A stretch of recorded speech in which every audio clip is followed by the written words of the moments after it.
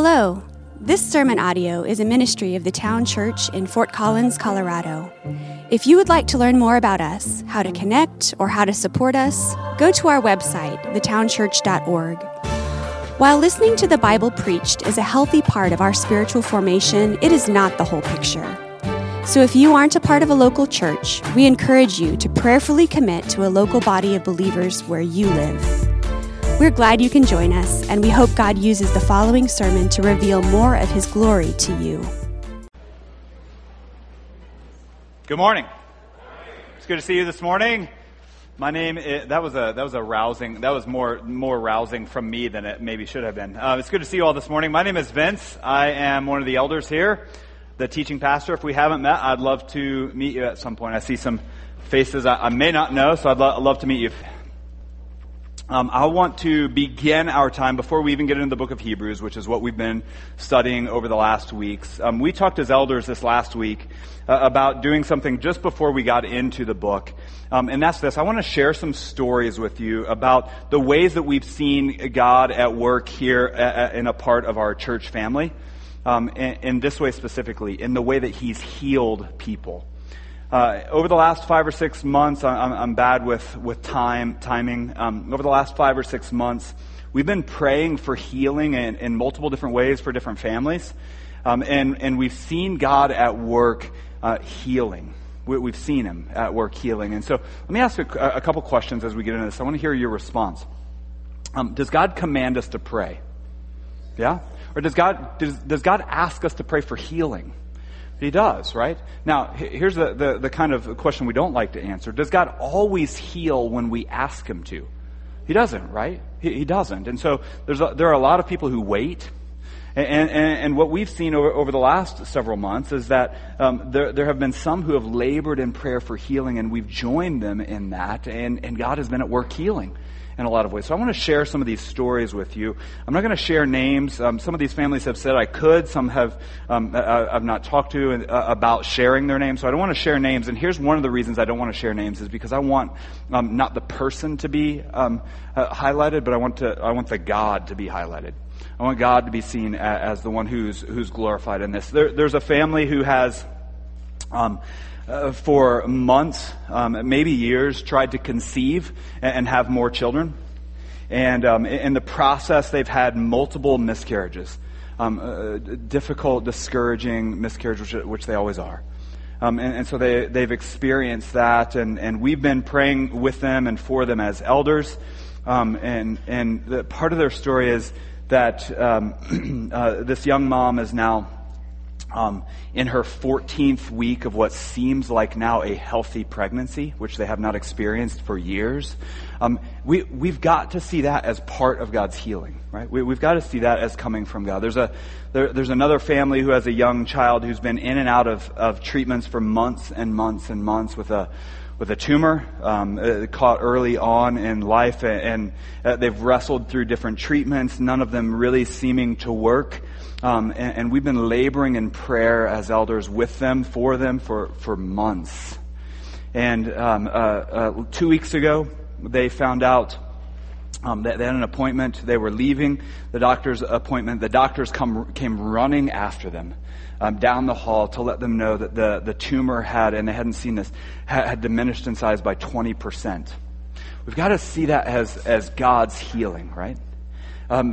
Just before Christmas, a young woman in our church was told she probably had what looked like cancer. It wasn't a good prognosis. The doctor scheduled surgery pretty quickly. And we spent 4 weeks leading up to that time where they could get her in, praying with them. I spent every Sunday. I said, I want to pray for you every Sunday until that time. So I gathered with this couple every Sunday to pray. Just before Christmas, they had this procedure to take some of it out to do a biopsy.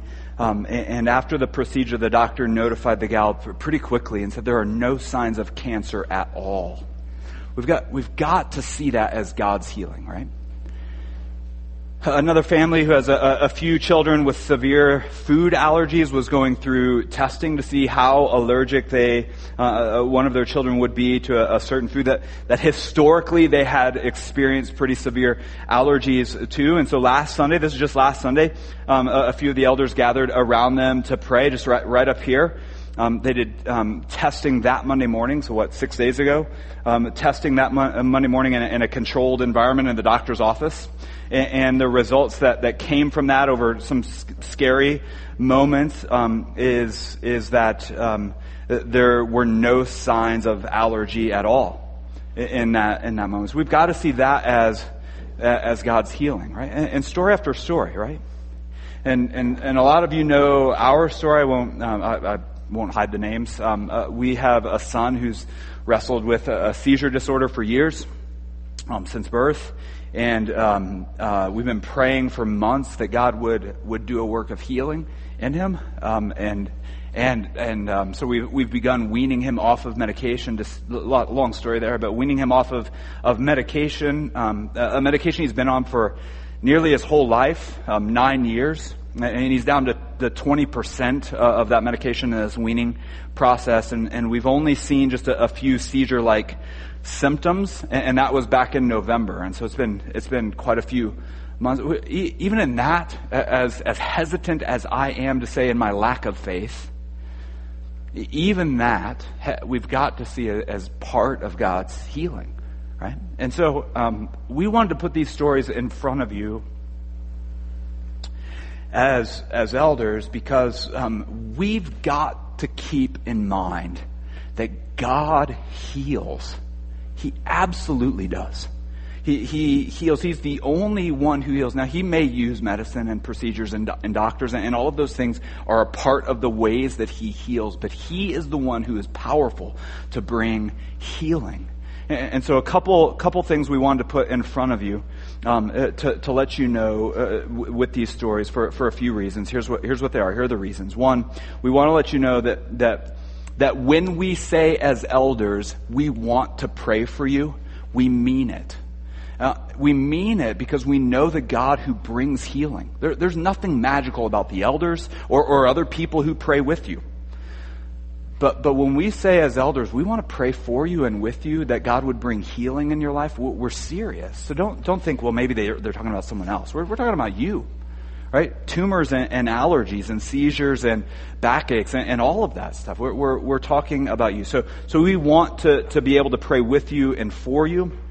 And then secondly, we want to communicate these stories to you more in an ongoing way to give you, in one sense, to give you hope. Like I said in the beginning, when we pray, God doesn't have to answer the ways that we're praying, right? He doesn't have to. But as we give these stories, I think what I'm wanting to put in front of us is that there is hope that while many of you have been pleading with God for years for something, and you haven't seen God work in the ways that you would ask him to, he is still powerfully at work in the body, in the people around you. And so we've got to see that as ways that God is working that brings hope to our lives. So if you face chronic pain or illness or depression or whatever it is you're facing, we want to walk with you through that. We want to be praying through that with you to the very one who is powerful, the only one we place our hope in. We want to join you in that. There is hope. All right, and so I know that some of you have faced the devastation of unanswered, what seems like unanswered prayers, and that's hard too. But that doesn't mean we should stop praying.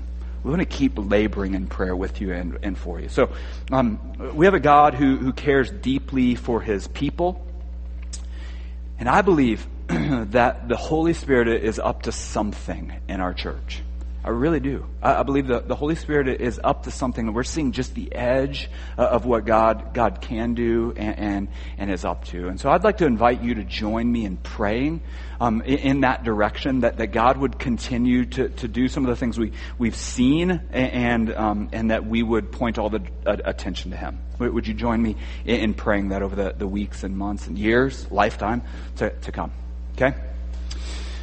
There's no good transition from that other than this. My wife's home in bed, and so I got out of the house wearing this. Turn to Hebrews chapter 10. Hebrews chapter 10 is what we're looking at this morning.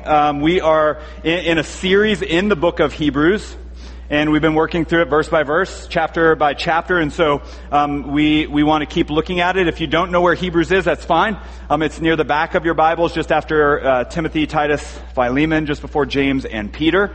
And so you'll find it near the back. I've said this before multiple times, but I want to say it again. If you join us regularly, you're going to need a Bible. We're going to be looking at our Bibles. I want you to see the authoritative Word of God as we work through Scripture. And so I want you to look at it. If you don't own a Bible, take the one that's near you, if it's one of the black ones. All right. So once you've found Hebrews 10.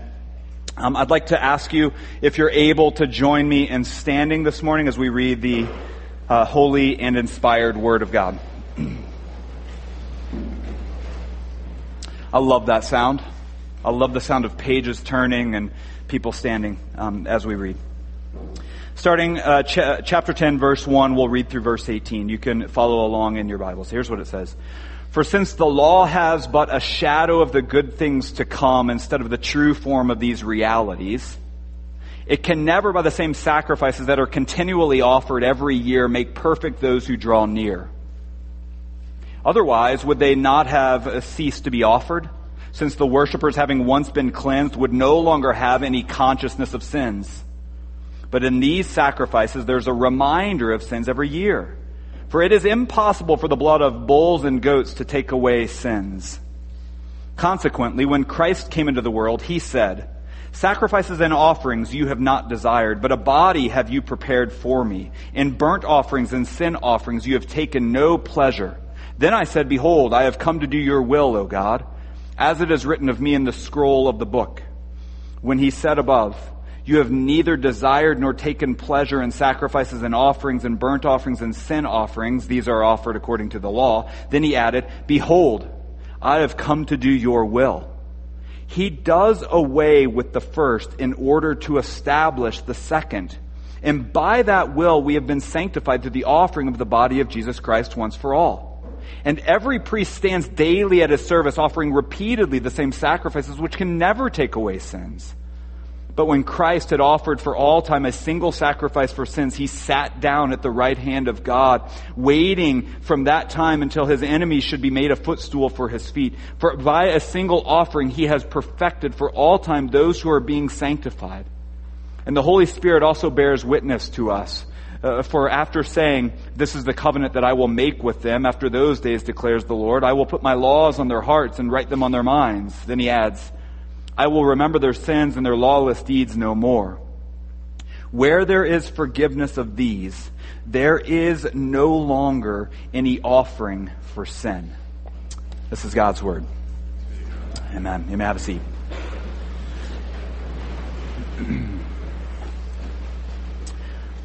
This passage that we're looking at, that we just read, is the culmination of a large argument. So it's the bringing together of an argument that the author has been making since back to chapter 5, that Jesus is the Son of God, a great high priest. All of that comes crashing together here in one large theological crescendo. Right, and so this argument has been started back in chapter 5, and it's moving forward. In the coming weeks, we'll see how the author is talking about faith and encouraging the people to persevere in faith, giving them a long history lesson of those who have been faithful before them. But here in this passage, the author brings this long argument together, tying up loose ends. And maybe you saw this as we read through it, but do you know how he brings it all together? Do you know how he brings this entire argument together? Think about the context of what the people are going through. We've talked about this multiple times, but it's important to keep in mind the context of the original hearer. Think about that context. These are Jewish Christians in Rome who have faced persecution. It is looming. It's becoming worse, right? This persecution that they're facing is severe persecution, and the people are likely struggling in their faith. Many of them are likely beginning to doubt God's goodness. And many of them are probably wondering if following Jesus is really all that it's been built up to be.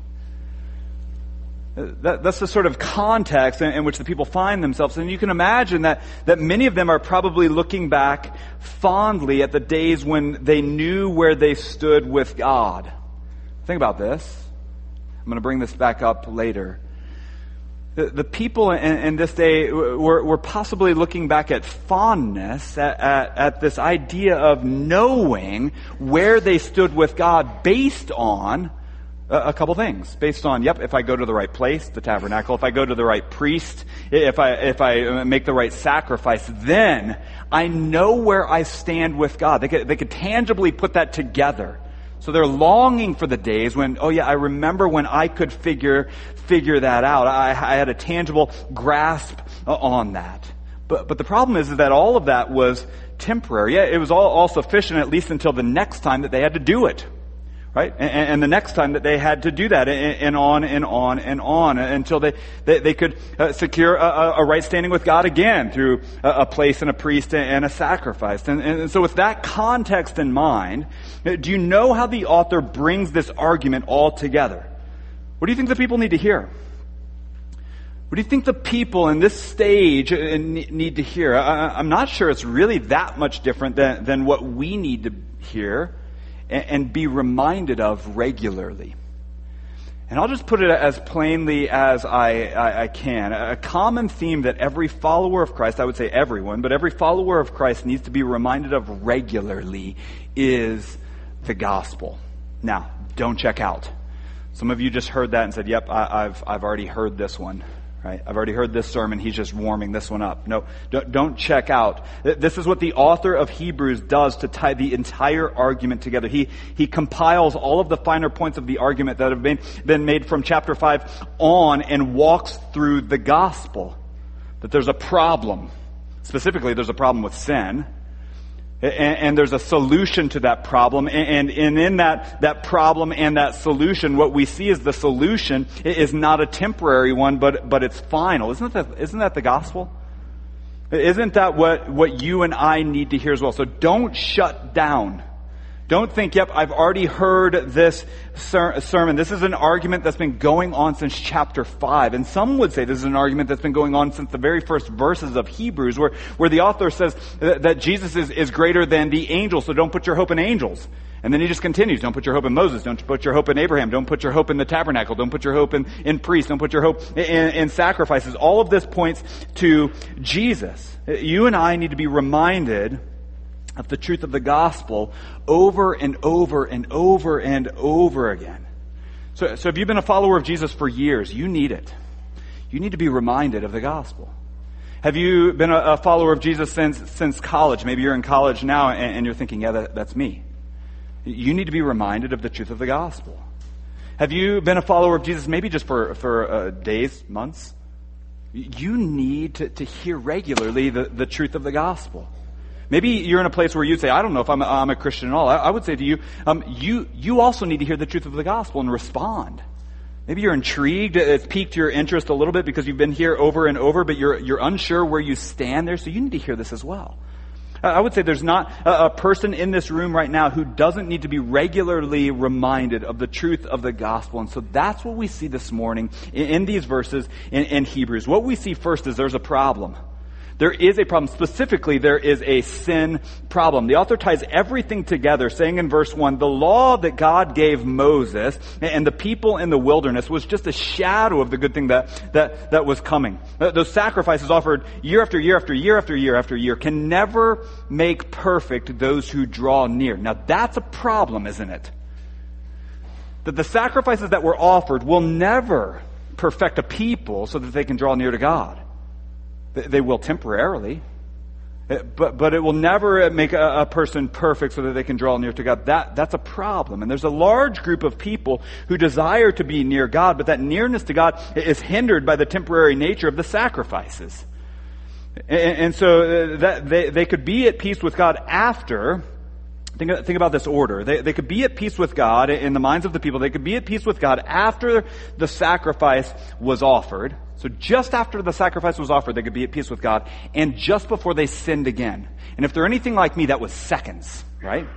Offered a sacrifice, now I want to kill someone, right? So it was seconds after that. They were in need. And that's not to mention that every human has a sin nature. Every human after Adam has a sin nature. Just woven into who the human is a sin nature. So there is absolutely a problem. And the sacrifices made were necessary, we're told, year after year after year. They were necessary. We're told in verse 2 they were necessary, or that they were absolutely necessary, or the people would have stopped offering those sacrifices. Right? That's the argument the author's trying to make, that it's shown that they're necessary, or the people would have stopped making those sacrifices. They would no longer have any consciousness of sins. Right? It would have been done away with. Or really the sense that's behind this is they would no longer have a guilty feeling about their sin. They would no longer have that sort of guilty, shameful feeling about their sin if the sacrifice worked and was permanent. But it's not. It's temporary. I just want us to stop right there for a second and drill down into that a little bit. Under the Old Covenant, the laws that God gave Moses for the people, the people were required to offer sacrifices year after year after year after year for their ongoing sins. And since that's the case, that they were offering them year after year after year, I can imagine they were constantly thinking about it, right? Just 364 more days, right? Just 363 more days.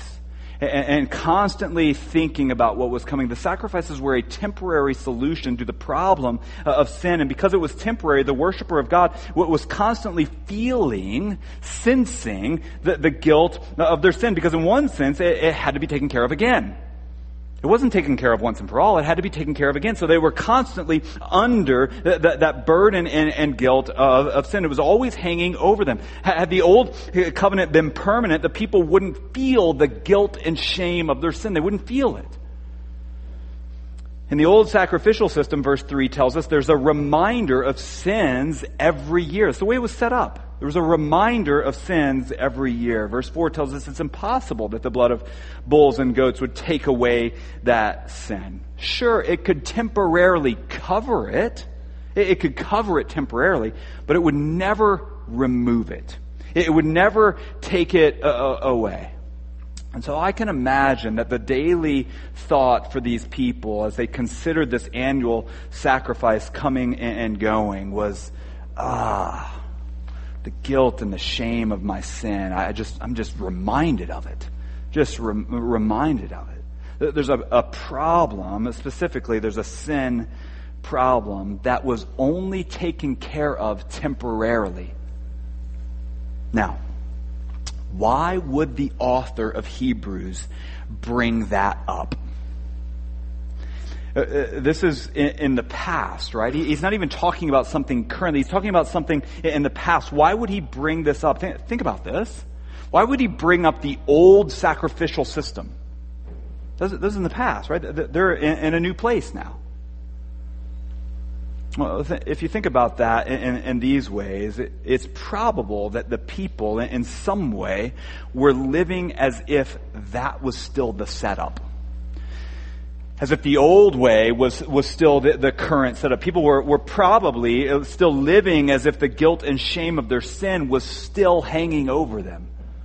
And so they had this constant thing that was just looming over them. They weren't living, as we talked about last week, the abundant life that Christ came to offer. They weren't living in that space.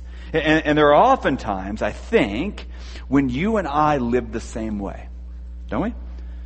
We live as if our sin has not been taken care of, and we feel the guilt and the shame in a way that drives us not toward gratitude for what Christ has already accomplished, but toward worry and doubt and discouragement. I wonder where I stand. I wonder where my identity is. I wonder what my position with God is. And we live in that place. And I think as a needed aside, I think we should go this direction. If you're counting, this is the second aside. I'm not saying at all, so don't hear this. I'm not saying that we should not feel the weight of our sin.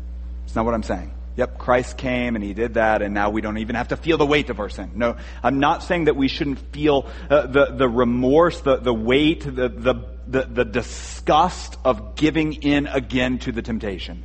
That's not at all what I'm saying. That ought to feel heavy.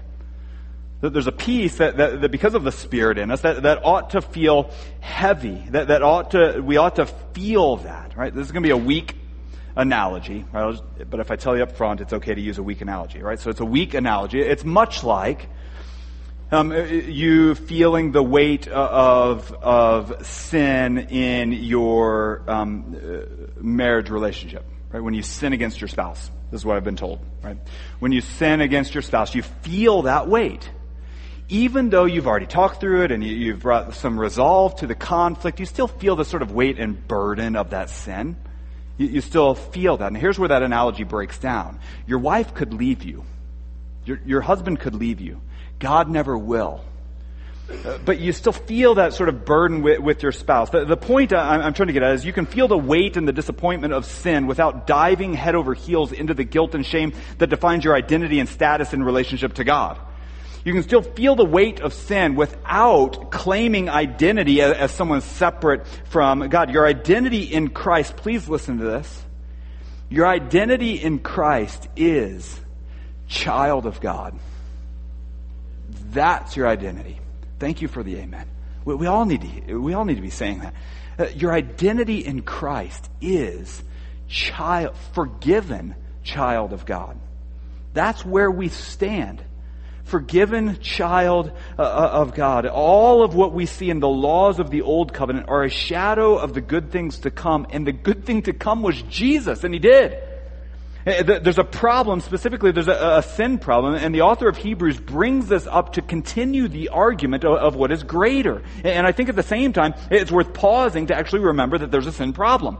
So I'm not saying, nope, no sin problem, let's just shove that aside. No, I think it's worth pausing and saying, yes, there is a sin problem. We don't live in a neutral world. We are not neutral beings. We're not born into neutrality. We're born into darkness. There's a sin problem. This is in part, hear this, this is in part why we pause every week as a church. In our liturgy, in the flowing out and the working out of our worship of God, we pause every week as an intentional part of our liturgy to say together, yes, there's a sin problem, of which I'm a part.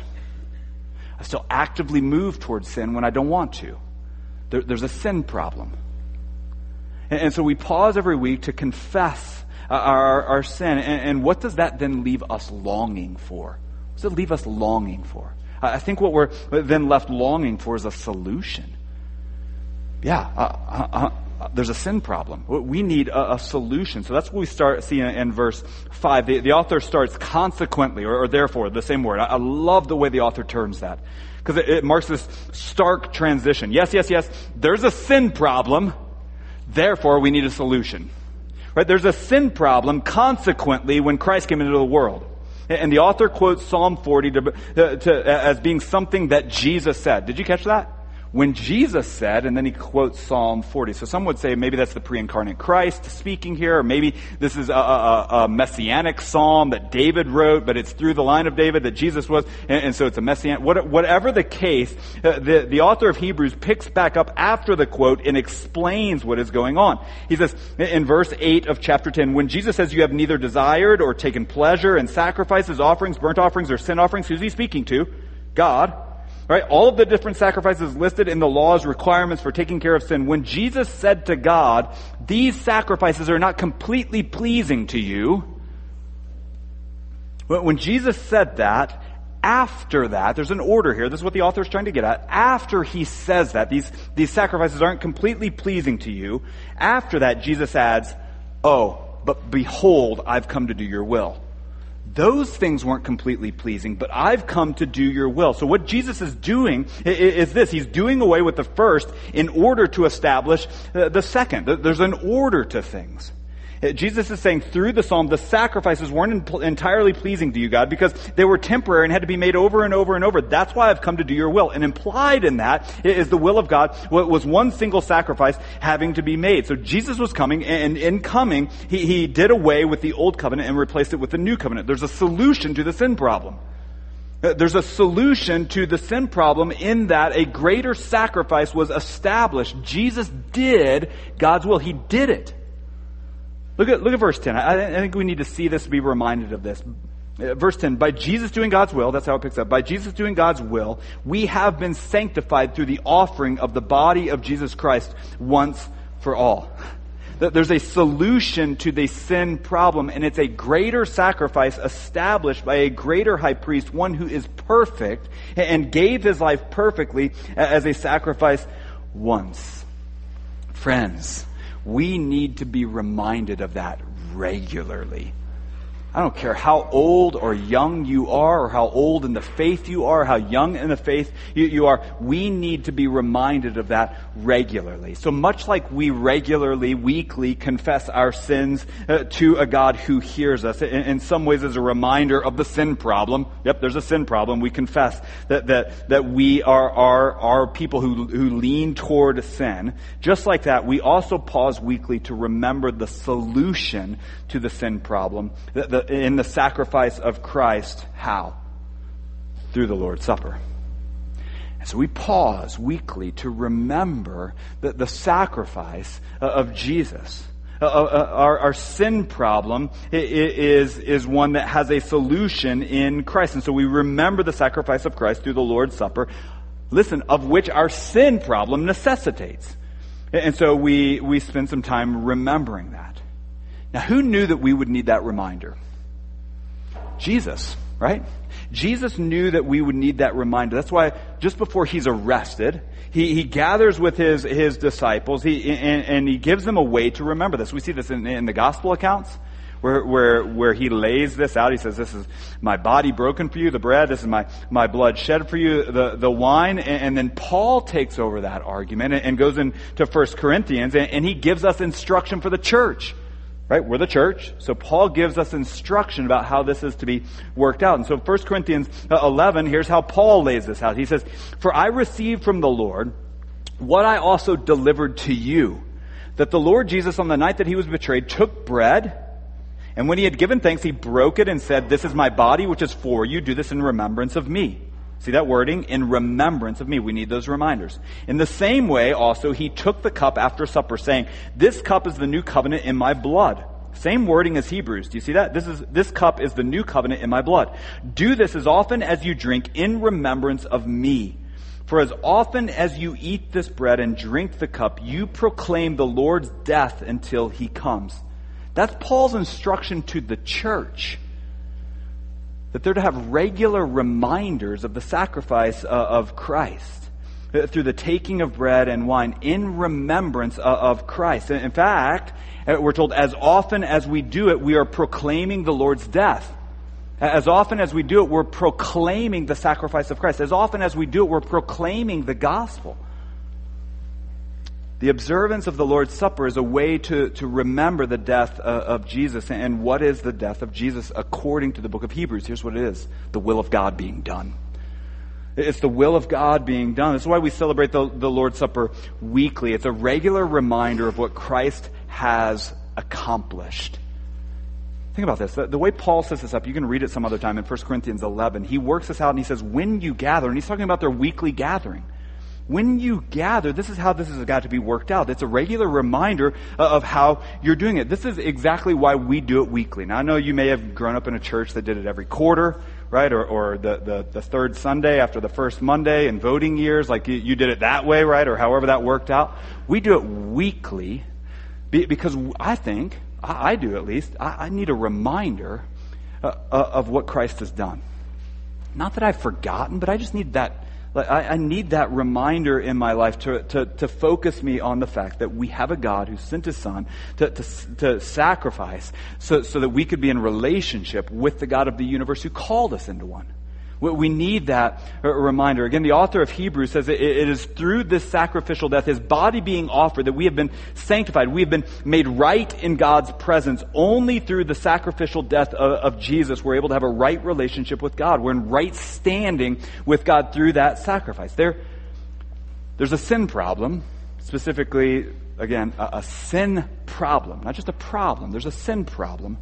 And that sin problem has a solution, and that solution is Jesus and his sacrifice. And we see in these final verses, and the culmination of this argument is this: the solution to that problem is final.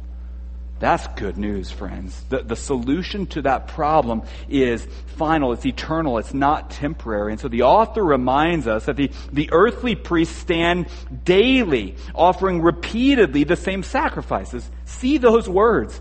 They stand daily, offering the same sacrifices over and over. And we're reminded the outcome, those same sacrifices, what? Will never take away sins. They're temporary. They cover sin, but they will never take them away. And the author shows us the exact opposite truths in Christ. It's beautiful. Verse 12, unlike the priest, Christ offered for all time one single sacrifice for sins. Unlike the priest, Christ sat down. He didn't stand up daily offering sacrifices. He sat down. Why? Because he was finished. He sat down. The other author brings back around from Psalm 110 to finish out that argument that Christ sat down at the right hand of God, waiting for that time when his enemies would be made a footstool. Verse 14, unlike the priest, by his one single sacrifice, Christ has actually perfected for all time those who are being sanctified. The priest couldn't do that. The priest couldn't make perfect those who draw near. We saw that chapter 10, verse 1. By the same sacrifices year after year. They were doing the same stuff every year, and they couldn't make perfect those who were drawing near. But Christ did. And then he brings the argument full circle. The author quotes Jeremiah 31, which we saw a couple weeks ago in chapter 8, showing that the laws will be in their hearts and their minds, and our sins, what's it say? Will not be remembered. Will not be remembered. The sin problem finds its solution in Jesus, where our sins will be completely and eternally taken care of in Christ. Eternally. The solution to the sin problem is final. It's not temporary. It's not something that needs to be re-upped every year, right? It's not like your cable company, you know the one, that every year they just up your price without telling you because you signed a contract, you're in, right? No, it's not like that. We can talk about that later. All right, there's a help group for us. But it's not like that needs to be re-upped. The sin problem has a solution, and it's final. It's final in Christ. Forgiveness has been done. Friends, we have a reason to worship God, don't we? That daily we're not offering sacrifices. That annually we're not hoping to make the right sacrifice to the right priest at the right place. That sacrifice has been accomplished once and for all through our Savior, Jesus. And I think the temptation, when we begin to think about this deeply, or the danger that we may run into, when we begin to think about this very fact that, yes, Christ has offered himself once, and that is over. Forgiveness has been granted, and that's now in our past. It's been forgotten. It's not remembered anymore. I think the danger in thinking about that is that we would then lose interest in the fact that salvation has actually been accomplished through Jesus. Is anybody with me in that? That when we think, yep, forgiveness is there. And so, I don't really even need to think about it anymore. It's a danger that I think can only be helped by regular reminders that there's a sin problem and that there's a solution in Christ and that solution is final. Remember, the Jewish Christians being persecuted in Rome certainly knew these things that the author is laying out. Remember that. The Jewish Christians are not hearing this for the first time. Right? They're not thinking, I haven't heard, tell me more about this. They know these things. It's been laid out to them time and time and time again. It's this long, detailed argument where the author lays out beautifully all the ways that Christ is greater than all the things we see in these stones that we've already walked through. That Christ is greater than the priest, and Christ is greater than the angels, and Christ is greater than the sacrificial system, and Christ is greater than the tabernacle and the old covenant. Christ is greater than all of those things. And the author has now explained that beautifully. Do the people not know that? Yes, they do. They know those things. And so the author is doing what? Reminding them of what they already know in an elaborate and detailed way to show them clearly that they have a lasting hope. They presently have a lasting hope. He's saying, endure, friends, endure, stand firm, don't drift away, keep your eyes fixed and your feet planted, endure. There's a sin problem of which you're involved. There's a sin problem, but there's a solution to that sin problem, and that solution to that problem is final. It's final. It's enduring. It's eternal, because Christ, who now sits at the right hand of God, waiting for the day when He will return, His enemies will be put in submission under His feet, and He will gather people to take them home. It's final. And so the author is reminding his friends that there's a deep, satisfying rest and salvation found in Christ. That's the gospel, isn't it? They need that reminder. And I would say to us, I think we also need that reminder. We are not much different, because we often live, see if you're in this with me, I think we often live in a way that shows that we're still working to earn our salvation. And you may have to figure that out in your own life, but I think we sometimes, maybe often, live in such a way that we try to work to earn or at least keep our salvation. We often live as if forgiveness is based on what we've done to pursue it. Right? So I've got to chase after God to try to win Him back.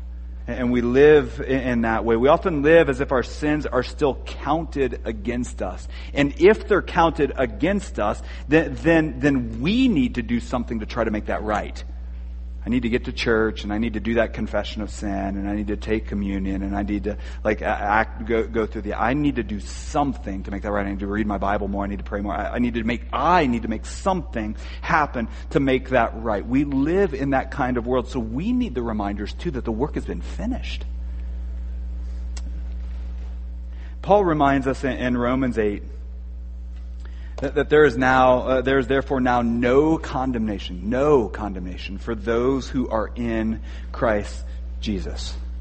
Forgiveness has been secured. The work of forgiveness it has now been secured. It's been finished. Sins, past, present, and future, have been covered, have been removed, have been forgiven in Christ. His sacrificial death once secured forgiveness. It has happened. It's final. And those who are in Christ face now no condemnation. Now that doesn't mean, therefore, we just live however we want.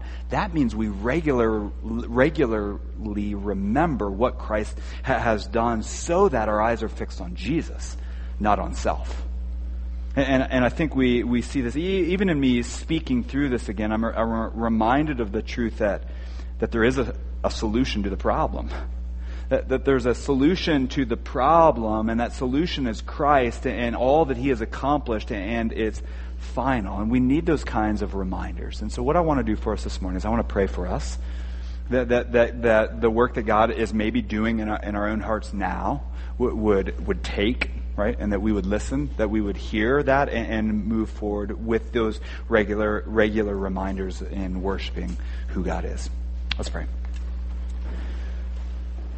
God, I think much like what I see in some of the people who first received the book of Hebrews, I see in myself a doubt and discouragement and lack of faith in you.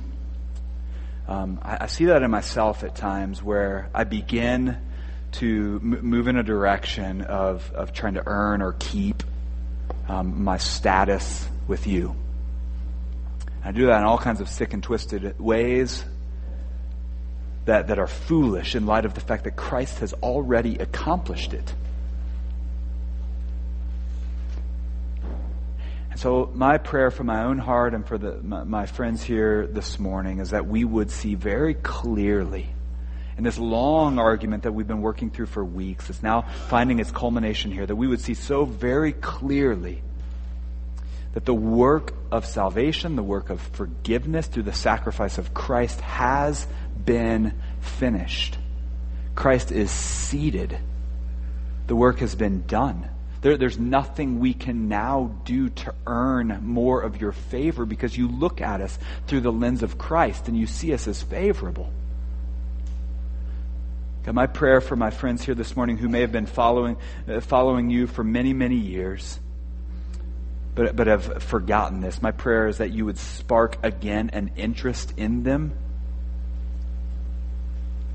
My prayer for those who maybe have been following you for maybe just months is that you would give them a greater desire to know these things, to worship you because of what Christ has done, and that would not fade away. And my prayer for those in this room this morning, there's certainly some in this room this morning who do not yet know you. My prayer for my friends here this morning who do not yet call themselves Christians, that is that you would be softening hearts, young and old, children and adults, that you'd be softening hearts to see their deep need for a Savior, a deep need for a solution to the sin problem. And that is a Savior, that is Jesus, who gave his life, paid the penalty that we should have paid so that we could have right relationship with you. My prayer is that we would see that, believe it, and turn to you. So would you do that work in hearts this morning, God? We pray. Amen. Amen.